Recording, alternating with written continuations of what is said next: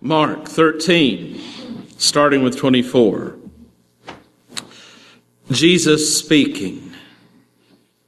In those days, after the suffering, the sun will be darkened and the moon will not give its light, and the stars will be falling from heaven, and the powers in the heavens will be shaken. Then they will see the Son of Man coming in clouds with great power and glory. Then he will send out the angels and gather his elect from the four winds, from the ends of the earth to the ends of heaven. From the fig tree, learn its lesson. As soon as its branch becomes tender and puts forth its leaves, you know that summer is near. So also, when you see these things taking place, you know that he is near, at the very gates. I tell you the truth, this generation will not pass until all these things have taken place.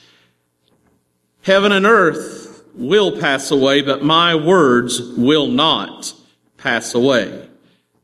But about that day or hour, no one knows, neither the angels in heaven nor the Son, but only the Father. Beware, keep alert, for you do not know when the time will come. It is like a man going on a journey when he leaves home and puts his servants in charge, each with his work, and commands the doorkeeper to be on watch. Therefore keep awake, for you do not know when the master of the house will come, in the evening or at midnight or at cockcrow or at dawn, or else he may find you asleep when he comes suddenly. And what I say to you, I say to all. Keep awake. This is the word of God for the people of God. Thanks be to God. Let us pray. Heavenly Father, may the words of my mouth, the meditations of all of our hearts be acceptable and pleasing in your sight this day, O Lord, our rock, our Redeemer. Amen. Please be seated.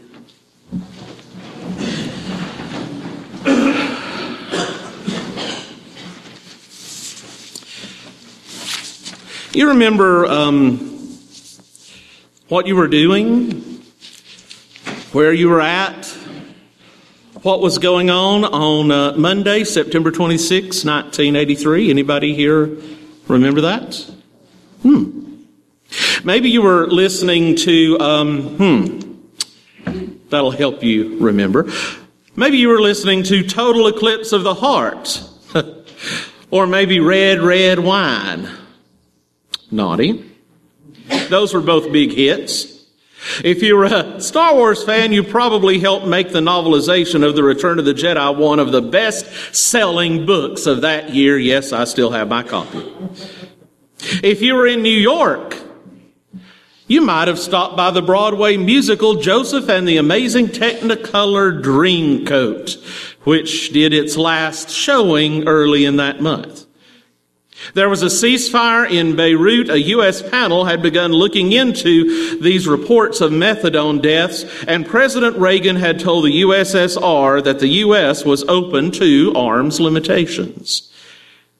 In Hickory Level, the high temperature that day was a perfect 72 degrees, with 8 miles of visibility and a low humidity. It sounded like a beautiful day. It was also the day our world almost ended.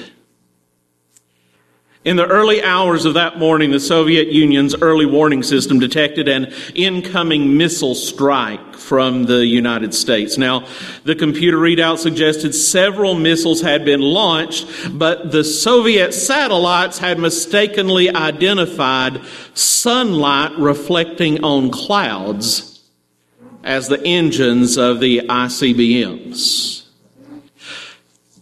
A duty officer at the early warning center was well trained in what he should do in this circumstance. Report, refer up, pass the responsibility on. This is what you do. To do otherwise would be a dereliction of duty. But this officer, Stanislav Petrov, decided that it was a false alarm and did not report it to his superiors. Now, he said if I had sent my report up the chain of command, nobody would have said a word against it. All I had to do was reach for the phone to raise the direct line to our top commanders. But instead, he called the duty officer at the Army headquarters and said the system was malfunctioning. If he had been wrong, the first nuclear blast would have happened minutes later. He said, 23 minutes later, I realized that nothing had happened. If it had been a real strike, then I would have already known about it. It was such a relief. Stanislav Petrov, the man who quite possibly saved the world single-handedly, died this past May at age 77. You know, the first Sunday of Advent is about hope, but it's a specific type of hope. The hope that light will shine amidst the darkness of this world. Jesus spoke of a time of darkness, signs in the heavens, signs on earth, light being extinguished, the sun, the moon, neither one of them shining. He spoke also within a time of darkness. Israel was occupied by Rome, and it had been 400 years since God had last spoken to the children of Israel through the prophets. Where is God? Has He abandoned us? And as we well know, the darkness is still with us. 34 years ago, we were this close, and we never even knew it. But what was the report this week about North Korea? Did y'all hear it? Oh, now he's got an ICBM that can reach Washington, D.C. But Jesus assures us that light will overcome the darkness, and He counsels us to stay awake. See, the problem with darkness is that it makes you want to pull the covers over your head and go to sleep. The darkness of this world makes us want to not listen, to not hear, to shut it away, shut it down. Don't make waves. But He tells us to stay awake, even though it might be more comfortable to be lulled to sleep by the things that don't matter, to drift off into distraction.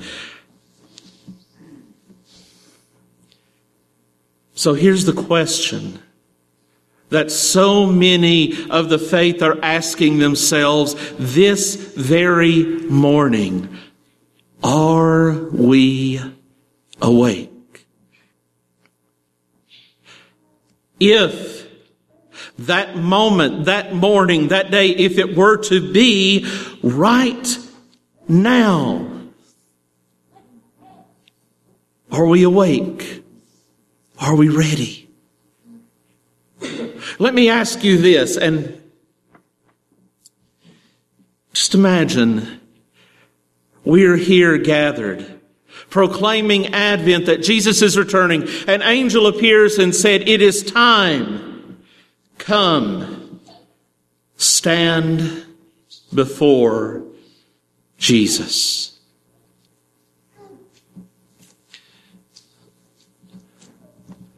Would we be comfortable with that?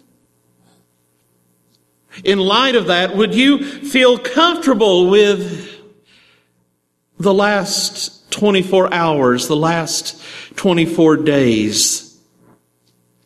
Would you be comfortable with your prayer life? your church attendance, your charitable giving. Oh, those are the traditional. How about, would you be comfortable with how you've treated others, how you've forgiven others, with how honest you've been to others, to yourself? Would you be comfortable with how often you've acted selfishly or without thought or without compassion? Would you be comfortable with the words that you said in anger? Or the times that you've put your wants before another's needs?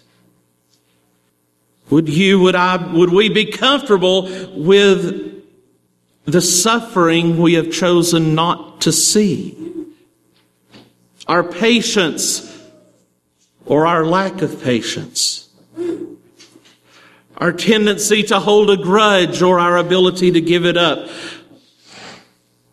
Would we even be comfortable knowing that we are in this safe, this secure place where around the world our brothers and sisters are being, men and women, young and old, children even, are being hunted, enslaved, killed, used for others' pleasures simply because they follow Him? And if the answers to all of those questions were, yeah, I'm pretty comfortable, or we may be too comfortable.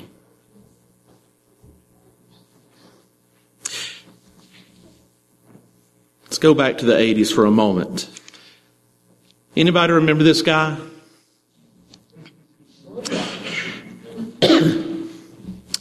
David Cassidy. In 1983, he was Joseph in the Broadway musical Joseph and his amazing Technicolor Dreamcoat. About 10 years before that, he was the teenage heartthrob of the Partridge Family. Tammy saw like, yes, he was. He passed away this year. Actually, he passed away this week at age 67. His daughter, Katie Cassidy, Laura Lance on Arrow on the CW, shared this on Twitter after her father's death. Words can't express the solace our families received from all the love and support during this trying time. But then she added this: my father's last words were, so much wasted time. So much wasted time. Yet we serve a God. We know there is a God who redeems the time, who takes what this world calls a waste and makes it fruitful and holy. A God who speaks through the mouth of the prophets saying, arise, shine to the people of God, for your light has come, and the glory of the Lord rises upon you. A God who says to the churches in the book of Revelations, wake up and strengthen what remains. Wake up. Keep awake. Be aware. Do not slumber. Do not close our eyes. The blessing of this first Sunday in Advent is that even in the darkness of this world, even in the mess that we have sometimes made of this world, the light shines, and one day its radiance will cover all things. Until that day, may God open our eyes, convict our hearts, lead us to repentance, forgive us our sins, and fit us for His service. Dear Lord, let it be. Amen.